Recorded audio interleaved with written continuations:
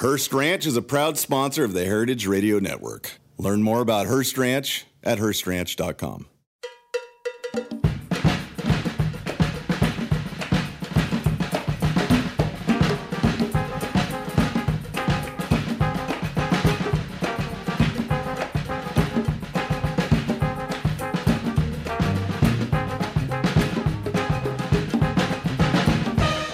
Well, hello. Welcome to All in the Industry on Heritage Radio Network. I'm your host, Sherry Bayer, and it is Wednesday, February 16th, 2022. This is our 315th episode of this series, which is dedicated to behind-the-scenes talent in the hospitality industry. Today, my guest is an acclaimed mixologist, and I will introduce him fully in a moment. First, as I do on every show, I will start out with my PR tip. Then later, we will have my speed round game, industry news discussion, solo dining experience, and the final question. As the founder of Bayer Public Relations, I'm going to tip the show off with my PR tip of the week. So today's tip is to mix things up. Yes, try new ventures and experiences. Take risks. Do something that even scares you a little bit and challenge yourself. Don't be afraid to take on various projects and responsibilities and go in a different direction than what you initially planned. You never know what can come of your next move, and you could end up discovering your true calling. That's my tip today. Now, I'm thrilled to have my guest joining me. It is Jim Meehan. He is a bartender, journalist, and author of the PDT Cocktail Book and Meehan's Bartender Manual. He has worked in nearly every capacity of the hospitality business for the latter half of his 40 years on the planet. A Chicago native, schooled in Wisconsin, who achieved acclaim for his work behind bars in New York City. He now spends almost as much time on the road at trade shows and trainings as at home in Portland, Oregon. Without further ado, hi, Jim. Welcome to the show. Thanks, Sherry. Thanks for having me. I'm, as I said, thrilled to have you coming in from the West Coast. So, let's get into it. I want to find out what led you into this fabulous career you've established in mixology. So you want to take us back to Chicago or the Chicago area, I believe you grew up in? Yeah, so I grew up in Oak Park in River Forest, Illinois, west suburbs of Chicago. My mom was a Catholic school teacher, and my dad worked at a racetrack. And I grew up playing basketball, and I had a great English professor in seventh grade, and kind of developed a sort of love of reading, and sort of dreamt of maybe one day becoming a writer. It was at this time that Michael Crichton's ER was a sort of very popular drama on television, and I was reading Jurassic Park, and I learned that he had a medical degree, but also wrote these best-selling novels and produced television. And I was like, that seems like a cool career. And when I went to school, I went to Madison to go to the University of Wisconsin at Madison. And I was pursuing that pre-med degree. And when I realized I could use a little bit more money to help pay for clothes and beer and books. And I picked up a job at a bar called State Street Brats and started working as a door person and worked my way from there to bar backing, to cooking, to bartending. And by the time I was 20, I was a shift manager at this restaurant, which was a bar that was doubling into becoming a big sports venue that was there to embrace the Packers, which Brett Favre was QB, and they were going to Super Bowls, and the Badgers were going to Rose Bowls. And at that point, I was really kind of falling in love with the work. I loved the sort of making drinks was fun. Our idol back then was probably Tom Cruise in the movie Cocktail, more than the sort of mixologists that I admire today. And I loved everything about it. It was a physical job. It was a creative job. I met people. I had a very social, it was a very social job. And to be honest, I was struggling in the pre-med classes, and I was volunteering at the hospital on the weekends and realized that the nurses really did what I thought doctors did. The doctors had these huge caseloads and spent little time with the patients, whereas the nurses that I was working with were spending most of the time with the patients. And I began to notice forgive me for any of you medical professionals out there listening, the similarities between being a nurse and being a bartender. And I began to notice the affinities that I had as a bartender in building relationships and sort of building community with people, and the way that hospitals had that, but only for a short time while people were sick. And so organic chemistry and calculus really sort of were my death classes. And I pretty much dropped those classes, picked up classes in French and African American studies, and sort of leaned into bartending. I took a year off of school to get residency. And by the time I was back and was talking to people about their careers, I realized that a lot of the people that I met in the bars and restaurants I was working in really sort of like most of them didn't love their jobs, and their happiest point was coming to the bar. And I realized that like, I actually love my job. And so in right around 1997 or 8, I decided that bartending and working in bars and restaurants would be my career. And I ended up finishing school with degrees in English literature and African American studies. And in 2002, I moved to New York City to sort of see where that could take me. Wow, amazing. I mean, I can relate to ER and Cocktail Movie. I think I'm a couple years older, but same period. And I remember also I went to University of Michigan and I visited a friend who was at Wisconsin in Madison once. And I was just trying, as you're speaking, I was trying to think of the bar remember this bar we went to that was, I think it was like a boot that they had beer in and passed it around. Yep. Okay. That is a very famous bar all my Badger friends are going to be mad that I think the Crystal Corner might have been it, but it was by the Crystal Corner for sure. But yes, that might have been it was called the Essen House. It was a classic German bar that was famous for being able to like get beer in all these formats, including a boot. So you probably were at the Essen House. Yeah, well, it was Halloween weekend. I remember it being freezing. It was a very fun weekend, but yeah, I'm glad I got to experience that. I think it was a couple years ahead of you, but it's I'm glad you told. I mean, it's interesting, the comparison with nursing, and then also realizing it's a happy place, and that's what you want to switch to your career to doing, because sometimes people just fall into, it's that side hustle job to make some money, but doesn't become their full-time career. So that led you to New York. And so then when you got to New York, where did you start working? Well, it's interesting. When I was in Madison, I remember reading Bill Grimes's book, Straight Up or on the Rocks, and it was a history of sort of cocktails and bartending. Specifically, a lot of it was in New York. Bill Grimes was a New York Times restaurant critic.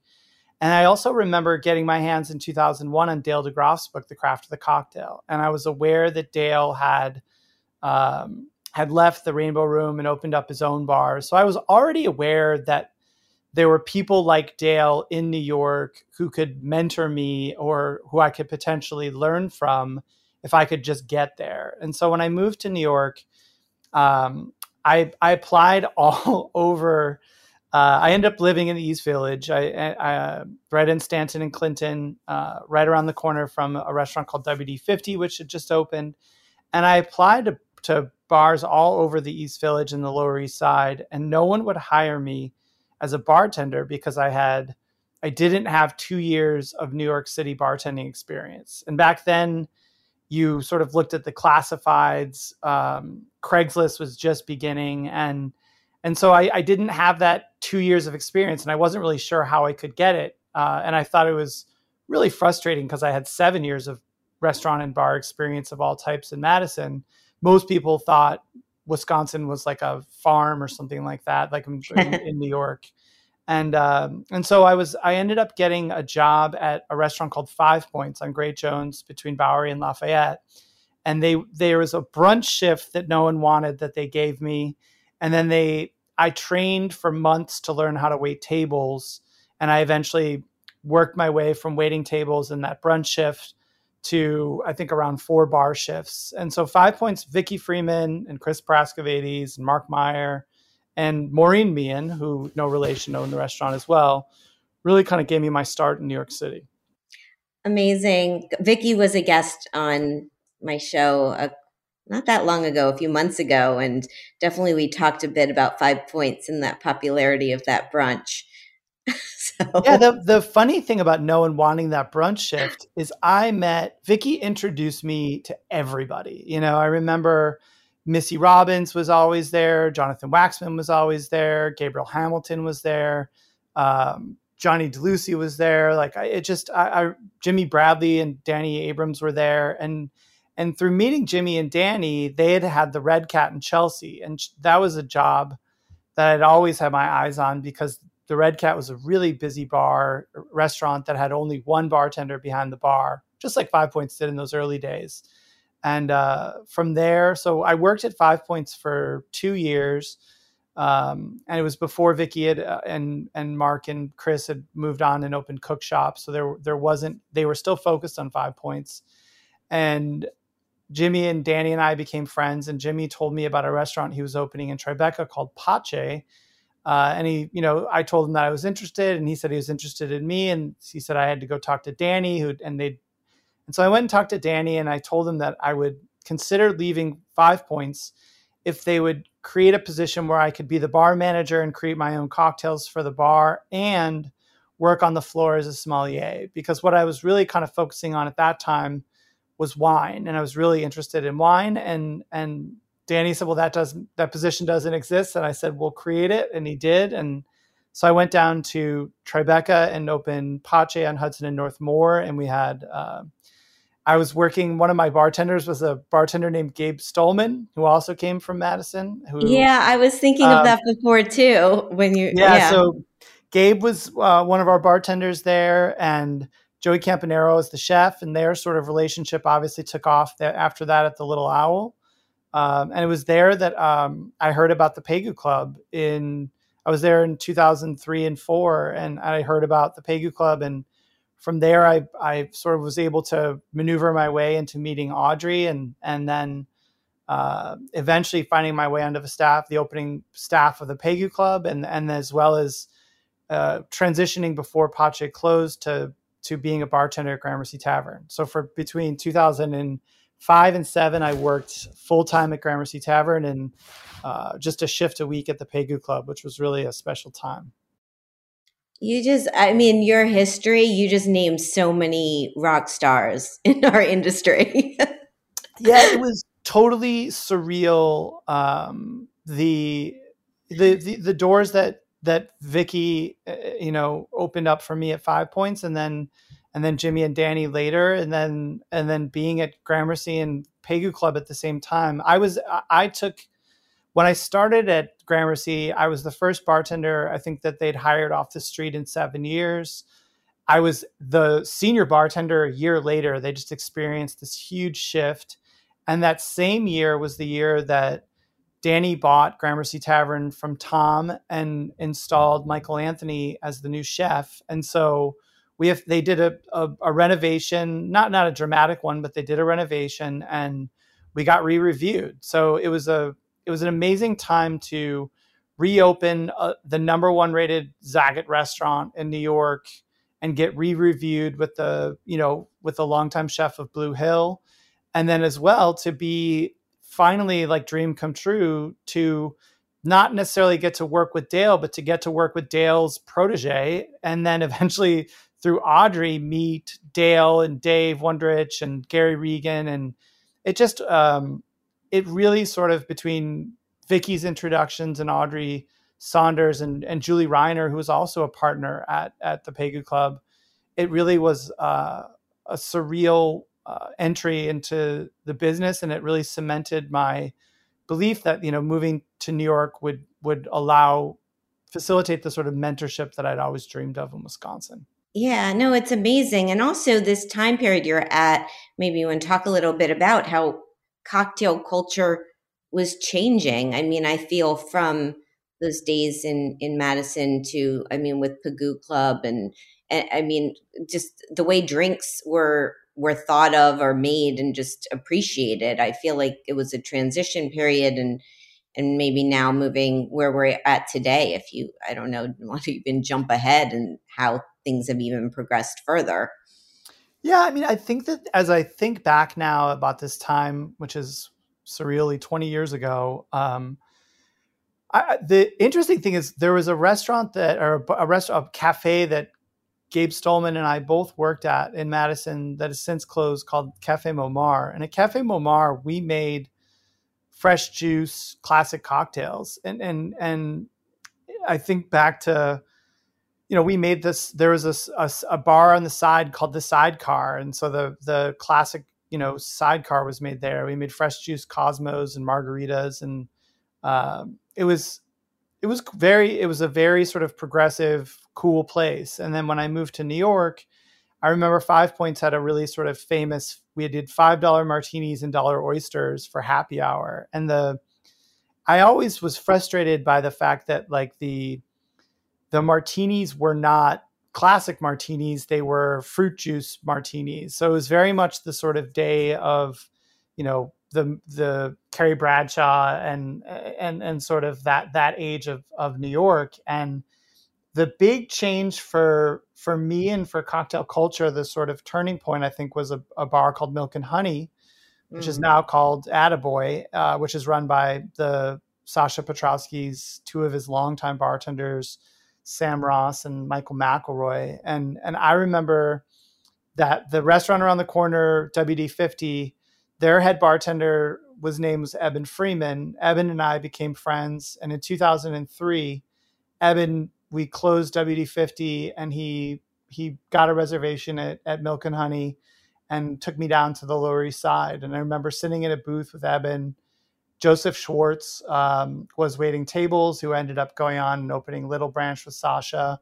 And Toby Maloney was behind the bar, who ended up being our opening head bartender at the Pegu Club and going on to open the Violet Hour and the Patterson House and Brad Street Cafe in Minneapolis, and is now involved in New York bartending. I think he's between New York and Chicago. But anyway, I had a cocktail at Milk and Honey in 2003 called the Gold Rush that just, it absolutely floored me. It was just a simple combination of bourbon, lemon juice, and honey. It was served in a frozen double old-fashioned glass with a hand-carved huge chunk of ice with a metal straw on top of a dental napkin by two guys who looked like extras in Boardwalk Empire long before Boardwalk Empire existed.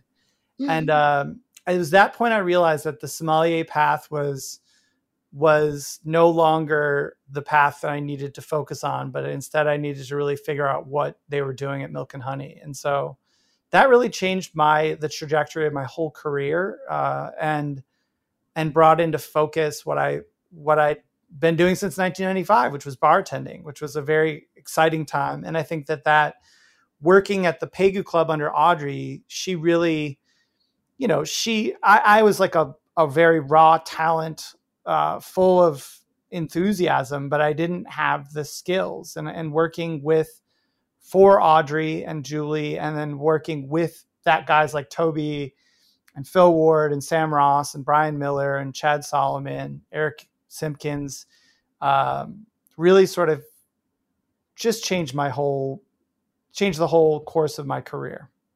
Yeah, well, incredible people that you crossed paths with or got to know. And again, the rock star list, it's amazing.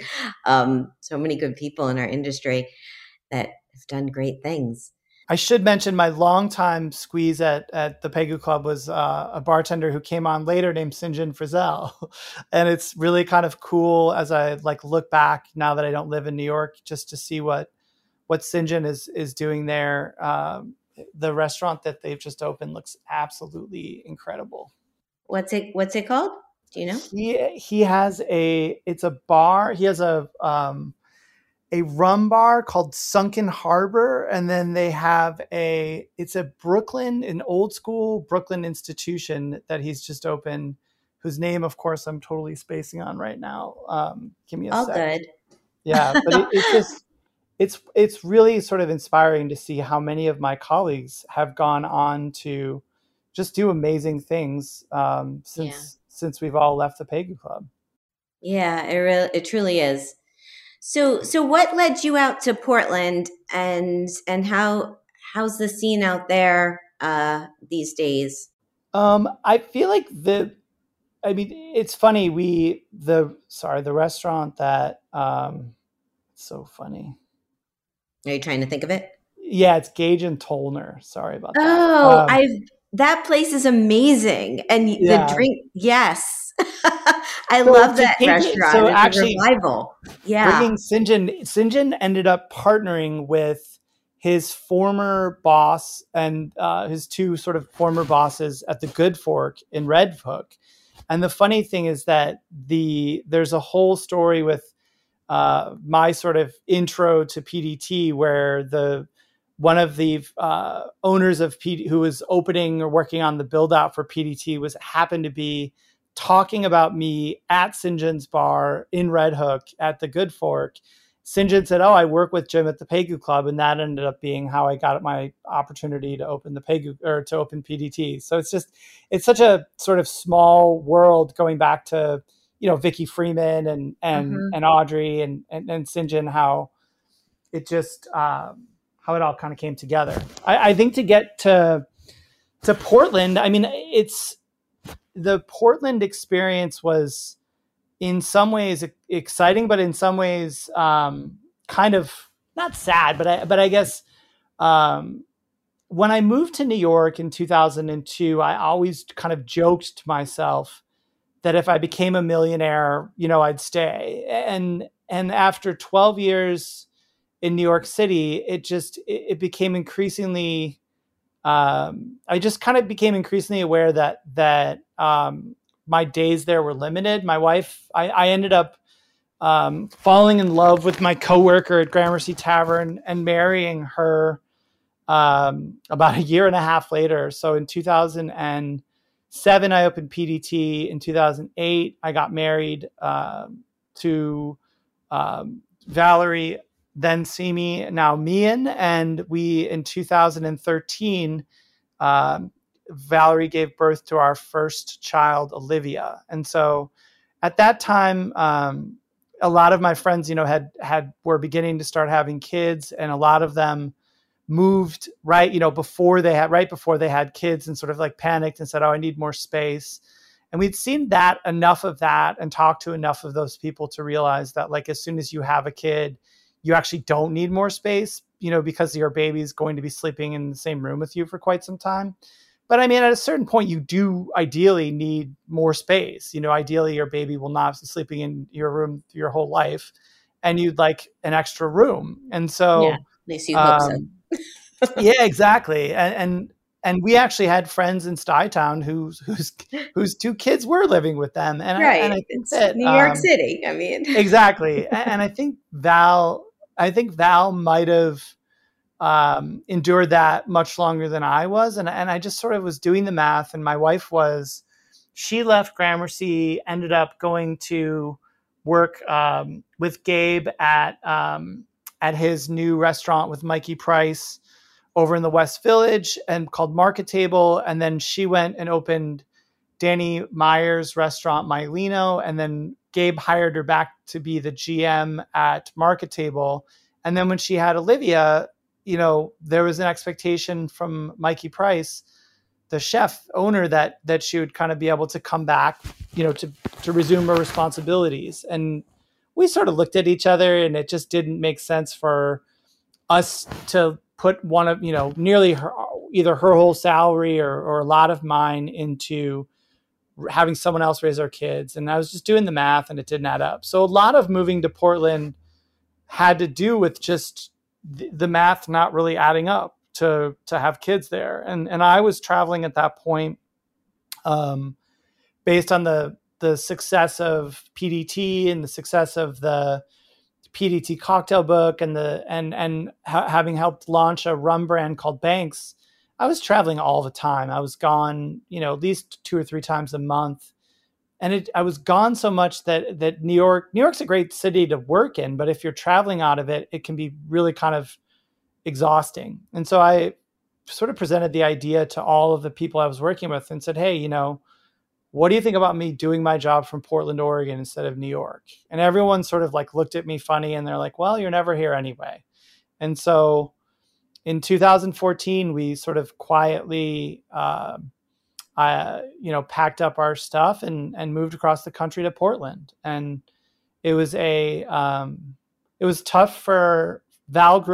She was born in Boston and was raised in New Jersey. So it was tough for her to leave the East Coast. And I think it was secretly tough for me to also leave, but I was excited about the opportunity to kind of come out here. And as I think about my New York experience, they always say, if you can't make it, if you make it in New York, you can make it anywhere. And, sort of New York is always talked about as a land of opportunity. And I very much believe that it was for me, as a kid who kind of didn't, whose dad worked at a racetrack and mom was a Catholic school teacher who didn't grow up there, it was people took me in, and I think a lot of people were focused on how hard I worked and what I was willing to do and not where I came from. So, but I really felt at a certain point that we needed to get out of there. And so we moved here, and really for a number of years, I continued to like sort of oversee PDT from afar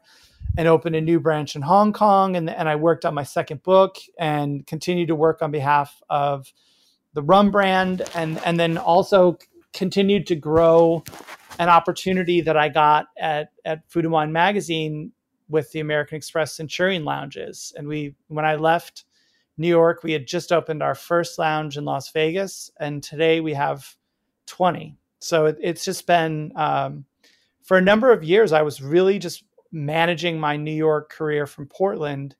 And it really wasn't until the last 2 years that I've finally been able to break into the scene in Portland and help open a restaurant here called Takibi. And that was obviously has been a real challenge because of the pandemic, but it's been joyful to finally be able to sort of meet people and share what I do and how I do it with people here in Portland.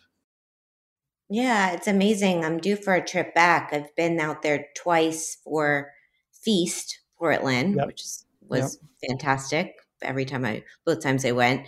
And have a little bit of a sense of the bar and restaurant scene out there. But I would, yes, I'm sure things have developed more, and it'd be great to get out there and check out your space.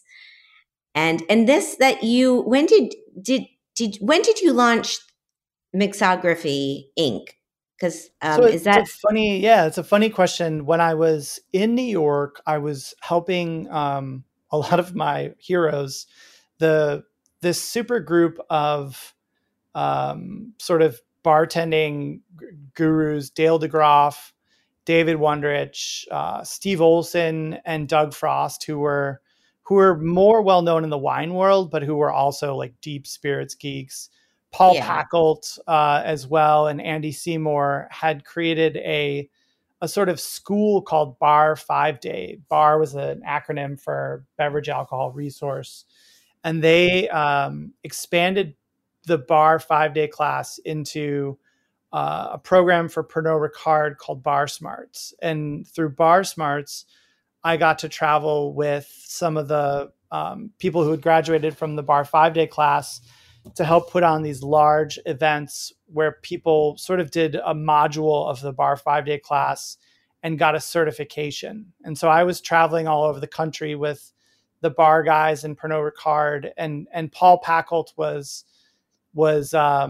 he, for the first year, I think that like some of us, like I remember Willie Shine and Aisha Sharp had a consulting company called Contemporary Cocktails, but most of us were just, bartenders. And so Paul was writing us checks to Jacques Bezuidenhout or Jim Meehan. And I think in the second year, his accountant was like, it's better that if you pay these guys, it's better if these guys have their own companies, there's less, tax concern. So the next year, Paul insisted that all of us found our own companies in order to be part of Bar Smarts and Bar. And so at that point, I got a lawyer and created a company called Mixography Inc. And it was this term mixography was a term I'd heard David Wondrich use to describe the sort of research that he was doing around cocktails that was beyond, it wasn't just history. It was a form of anthropology that he called mixography. And so I liked it. And that's what I named my company. And so that was how it started. And I've really, at points, I'd always thought that maybe I could turn it into an agency and hire other people, but that would require me being more organized than I am. So that's how it started. But you have the Instagram handle too. Yeah, I mean, I did the thing you're supposed to do when you open a company. You sort of, not everyone does that. Yeah, so I mean, from a business side, I took the Instagram handle, I took the Twitter handle. I have a website that has all of my work on there, and I keep that up to date. And I mean, at some point, I always thought that this thing could potentially grow. Yeah, no, it's wonderful. I mean, the word I associate with you, like, so you own the word as far as I'm concerned. Before we take a break, let me ask you my question for my last guest. On episode 314, I had on Ariel Palitz. She is the Senior Executive Director for the Office of Nightlife for NYC Mayor's Office of Media and Entertainment. And she's the first that was appointed in this position. And she wants to know, how do you feel after the experience you've gone through over the past 2 years, and what keeps you optimistic moving forward? I think that, my one word answer is shattered. I feel like this has been an absolutely, it's just the hardest 2 years of my 25-year plus career. But I think that what keeps me optimistic is that we've seen, as a sort of social justice reckoning has been combined with the challenges of the pandemic, we're beginning to see the seeds of a new industry that's really taken a really hard look at the labor practices in restaurants and bars, and from management, down to the way colleagues treat each other. And we're taking a hard look at things like, the legacy of tipping and sexual harassment and biases from race to gender to ageism to sex, sexual preference. And I think that while it's been a really difficult time, obviously, logistically because of the pandemic, just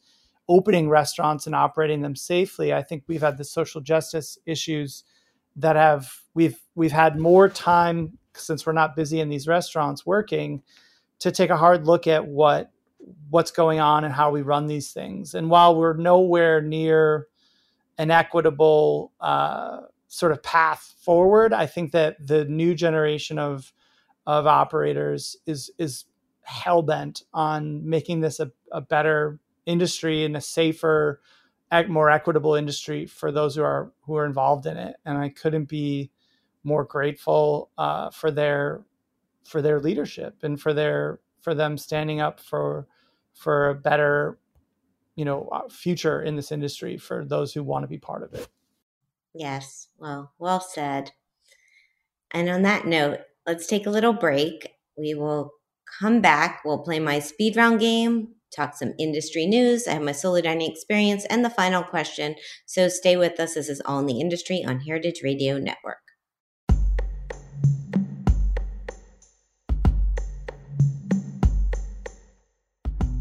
Hearst Ranch is a proud sponsor of the Heritage Radio Network. The Hearst family has been raising cattle on the rich, sustainable native grasslands of California's Central Coast for over 150 years. Piedra Blanca Rancho in San Simeon is the original Hearst Ranch, founded by George Hearst in 1865. George's son was the famous publisher William Randolph Hearst. In addition to being known for building the iconic Hearst Castle, William was, like his father before him, an avid rancher. In his words, "I would rather spend a month at the ranch than any place in the world." Thanks to one of the largest land conservation easements in California history, a joint effort with the California Rangeland Trust, the American Land Conservancy, and the state of California, the working landscape at Hearst Ranch will be preserved forever. Learn more about Hearst Ranch at HearstRanch.com. Welcome back to All in the Industry on Heritage Radio Network. I'm your host, Sherry Bayer. My guest today is Jim Meehan.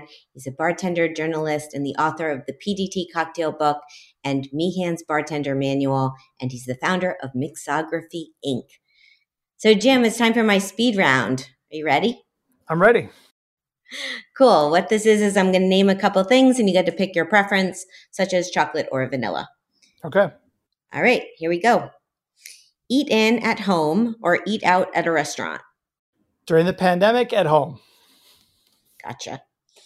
Indoor dining or al fresco dining? During the pandemic, al fresco. Wait, say it again. I missed outdoor? What? Okay. Yeah, I'm an outdoor pandemic diner. Got it. I used to be an indoor and a restaurant eater, but this pandemic has changed my dining and eating habits. Yeah. Well, the pandemic changed my speed round too, because I used to just say eat in or eat out and everyone was getting confused. So I made it more specific. Yeah. So, okay. How about wine, beer, cocktail, mocktail, or champagne? Champagne. Champagne. Tasting menu or a la carte? Tasting menu. Small plates or large plates? Small plates. Communal table or chef's counter? Chef's counter. Tipping or all-inclusive charge?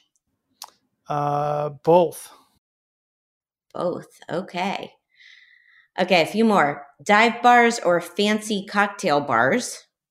Fancy cocktail bars.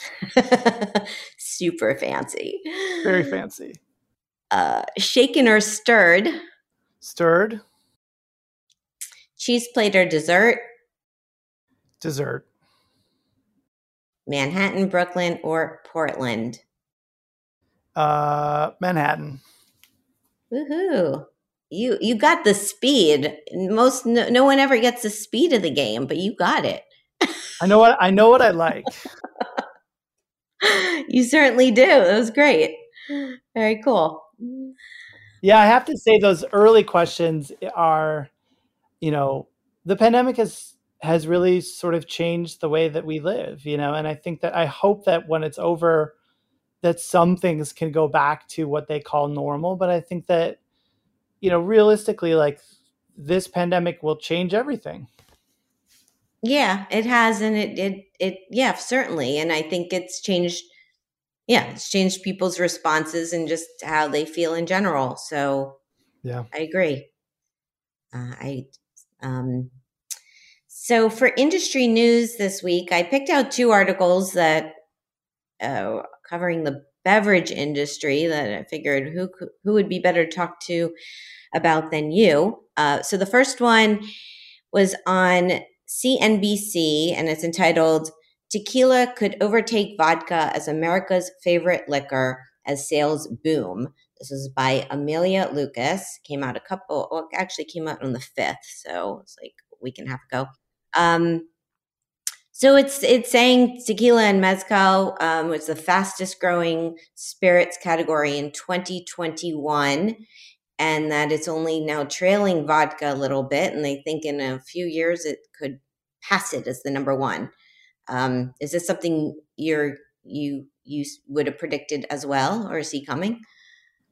It is somewhat predictable following the Casamigos sale, and in the wake of Terramania's, the Rocks tequila sold something like I sold some astronomical like 700,000 cases, in its first year. It's just I think the Rock, you could literally look at the Rock and and that would be like the one word answer to that question.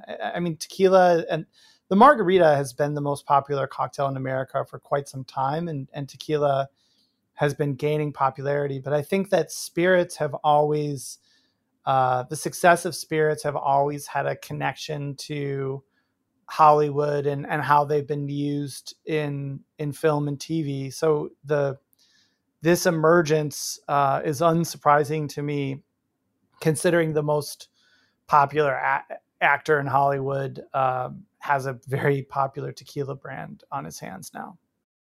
Yeah, yeah. Well, yeah. This article mentions celebrities in the game for sure. It also had another friend of the industry in there, Tony Abuganin, quoted talking about tequila.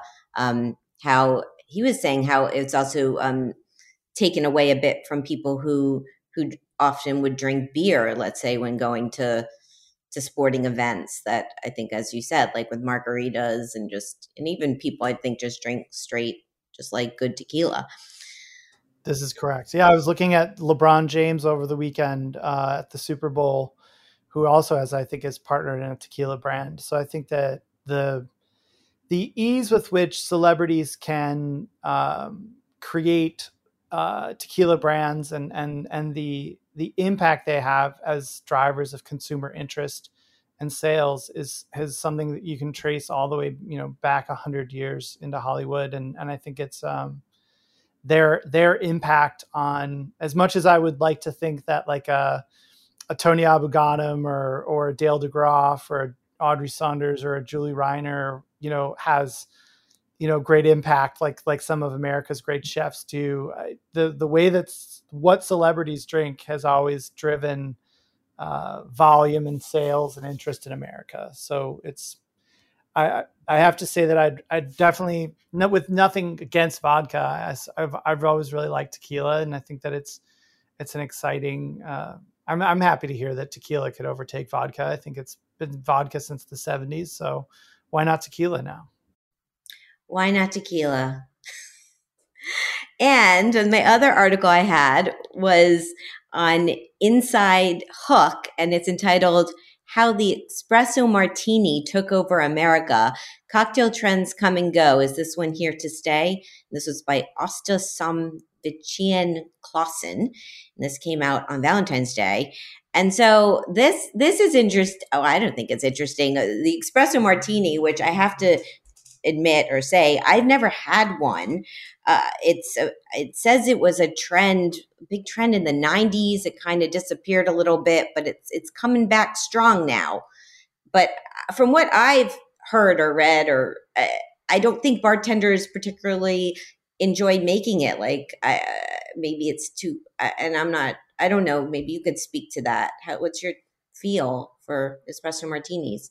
Well, the original espresso martini was the vodka espresso made by Dick Bradsell in London. I'm not sure if he had launched it at the Atlantic Bar or the Met Bar, which one of the bars he ran. But in Europe, a lot of bars and cafes have an espresso machine like right behind the bar, and so making an espresso martini would involve literally turning around, pulling a shot, and then dumping the shot into the shaker, which back in the 90s would have definitely had, a well of vodka because the vodka martini was so popular. So you can see where the drink came from. And I would say that in America, the challenge, especially in 2022, is most bars and restaurants don't have an espresso machine right behind the bar. A restaurant will have an espresso machine, but usually that'll be in like a coffee station where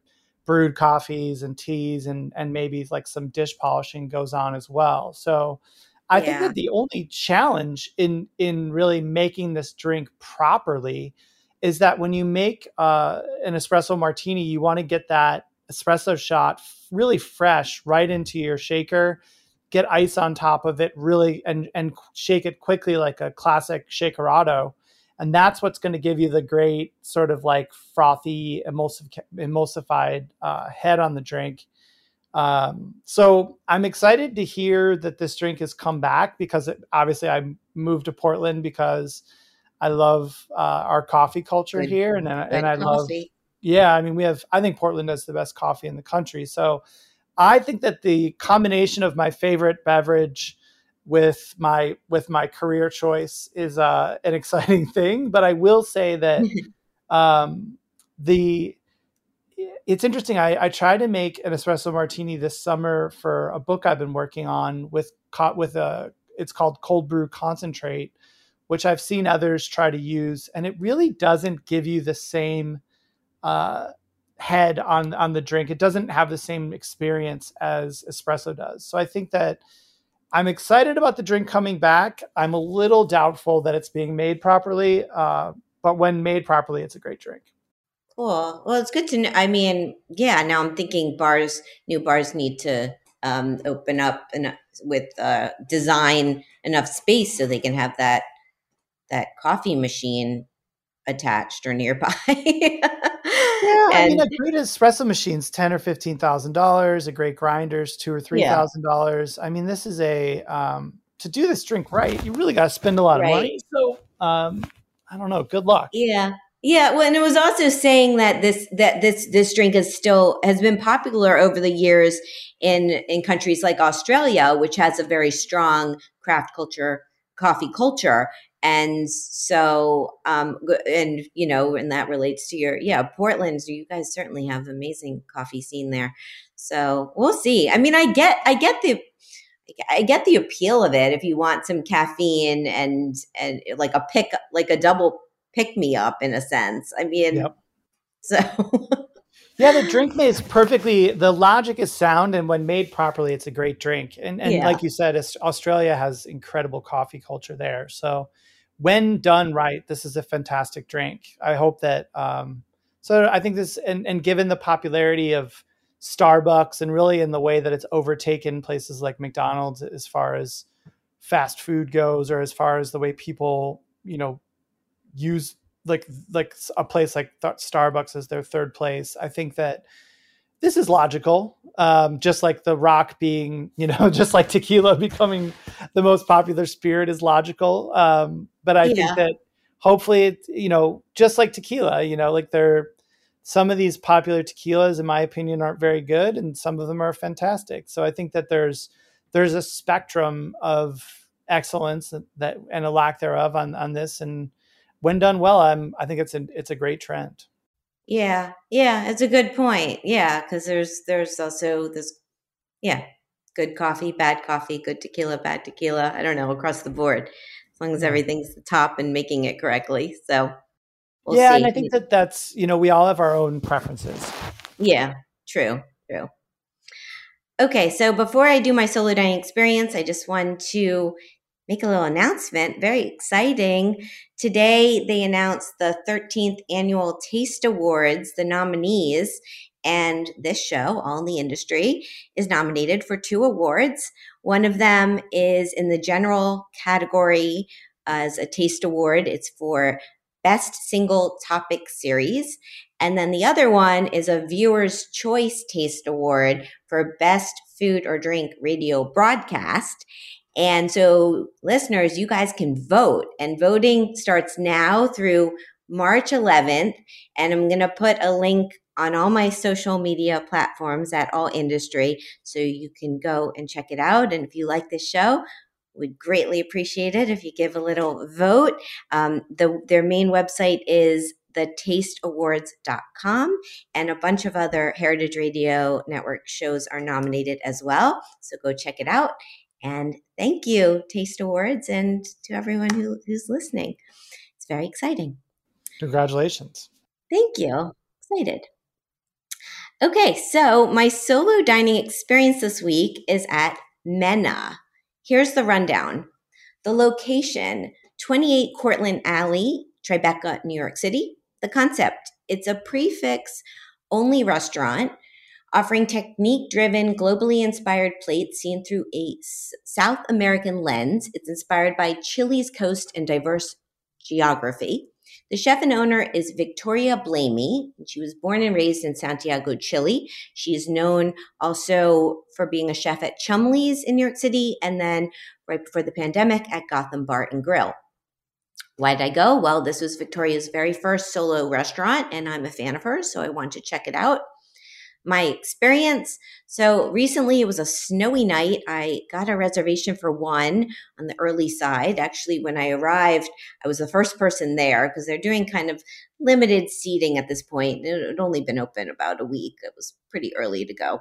I was seated at a banquette near the the front of, or by the bar. It's kind of a longish rectangular space, and I could see from the other end of the bar is where the kitchen pass is, and I could see Victoria in the window. And later in the evening, I went and said hello to her. So my service was lovely. They actually sent out a bubbly drink for me as just a courtesy at the beginning, and I exchanged it for a non-alcoholic beverage, and I got Snow Chrysanthemum June, which I've had before, and it's really delicious. It's like a honey-based fermented drink. I went over the menu with the server, and there's 4 courses, and you get to pick, or I got to pick in each category. There were 3 choices in each of the categories, except dessert was just 1 dessert. So I made my selections, and I sat back and I enjoyed my meal. So what did I get? I got the Kyoto carrot with Granada chili. I got a dish that's called chow farsi, and it's a scallop mousse with sea lettuce, and it had a supplement on it. It was $20 extra. I went for it. And I also got pantroukas, which was like a hearty beef stew. Victoria sent out a little taste of this seafood locro, which was more of a seafood type stew with snow crab. And then dessert was milk cloud, which is a seaweed ganache with kelp butter and chili and hazelnut. Yes, all of this sounds like ingredients were very different than what I've typically had, but tell you, it was all super delicious.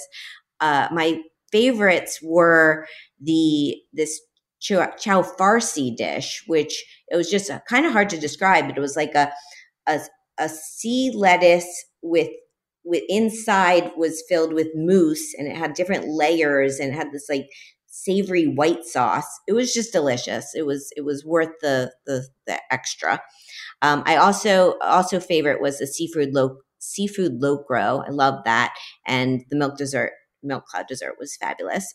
It was all great.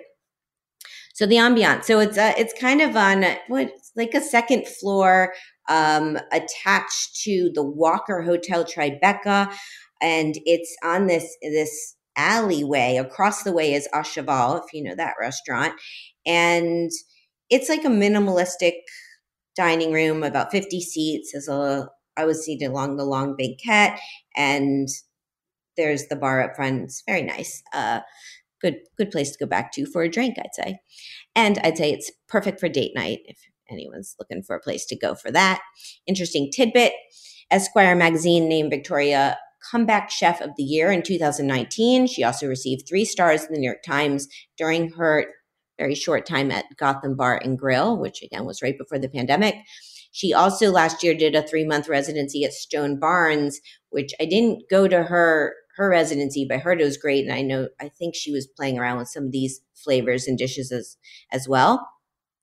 Personal fun fact: I ran into Ben Leventhal and his lovely wife, Lizzie, at the restaurant. They were on a date night.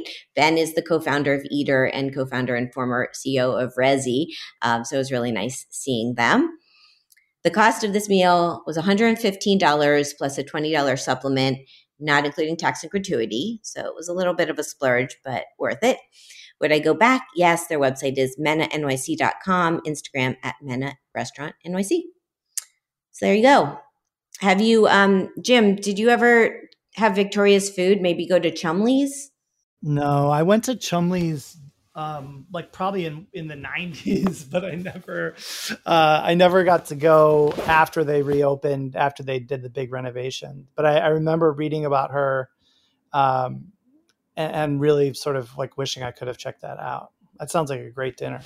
Yeah, it was great. And she's doing food that's very personal to her. I think Chumley's, I remember having the burger there. She made this fantastic burger, but there's no burger on this menu. She's just like gone a completely different direction. So that's very cool.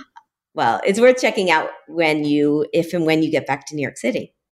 Yeah, I got to get to Gage and Tollner first, but after Gage and Tollner, that'll be my second restaurant. And if you need someone or you want someone to meet you there, I totally would go back. I've actually been twice, once by myself and once with a friend, but both times I was at the bar because it's just a great bar. It's a great dining room in general, but yeah. You'll love it. Okay, so it's time for the final question. My next guest is chef and owner Zod Arafay. His restaurant is Wicked Jane, which is a newer restaurant that opened in New York City in Greenwich Village. It features modern American cuisine with a tasting menu and a la carte options. I was working with Zod when he initially launched his restaurant, and we're still he's not currently a client, but he's a friend, and I'm super excited to talk to him about his restaurant and his experience. So, Jim, can you please ask a question for Zod? Yeah, I mean, I guess my big question to all new restaurateurs, especially in New York City, is, what is building a community in 2022 going to look like, and how are we going to be able to do it as contemporary restaurateurs in this day and age? I think that so much of the work that we've been doing over the pandemic has been driven online in some ways, into social media based communications. And I'm interested, especially once it's safer, to how we're going to begin to connect with the community. So I guess I would ask him how he plans to connect with the locals to help build community in Greenwich Village. Awesome. It's a great question. I will ask him. And that's the show. It always goes by so fast. Yeah, we had so much to talk about, but it went fast. Yeah, no, we could have chatted a lot longer, but I'm so glad you were able to come on today and we could catch up a bit. And you're amazing. I mean, not in my opinion, everyone knows you've made it. You made it here. You're making it in Portland. You make it wherever you are. So I wish you much continued success, and to see you either New York City, Portland, or maybe at some event one of these days. Yeah, I promise to be back on the road soon, and I love coming back to New York City, and we will connect when I return. Awesome. Well, thank you so much. Thanks for having me on. You're very welcome. My guest today has been Jim Meehan. He's bartender, journalist, and the author of the PDT Cocktail Book and Meehan's Bartender Manual, and he's the founder of Mixography Inc. His website is mixographyinc.com, and you can follow him on social at Mixography. You can follow me at Sherry Bayer at Bayer PR and at All Industry. My Facebook page is All in the Industry, and my websites are BayerPublicRelations.com, SherryBayer.com, and AllInTheIndustry.com. All of our shows are archived at heritageradionetwork.org, where you're also in iTunes, Stitcher, and Spotify. Thanks to my engineer today, Kevin, and thanks again to Jim. I'm your host and producer, Sherry Bayer. I'll be back next week with a new show. Hope you'll tune in then, and thank you for being part of All in the Industry. Bye.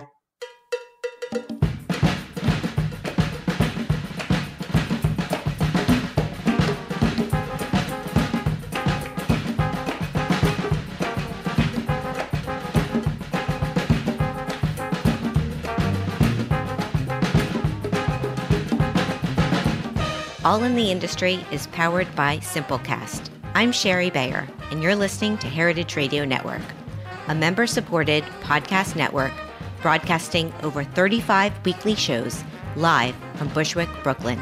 This year, HRN is celebrating 10 years of food radio. For the past decade, we've been taking you behind the scenes of farms, restaurants, breweries, school cafeterias, and more. It's been 10 years, and we're just getting started. Learn more at heritageradionetwork.org.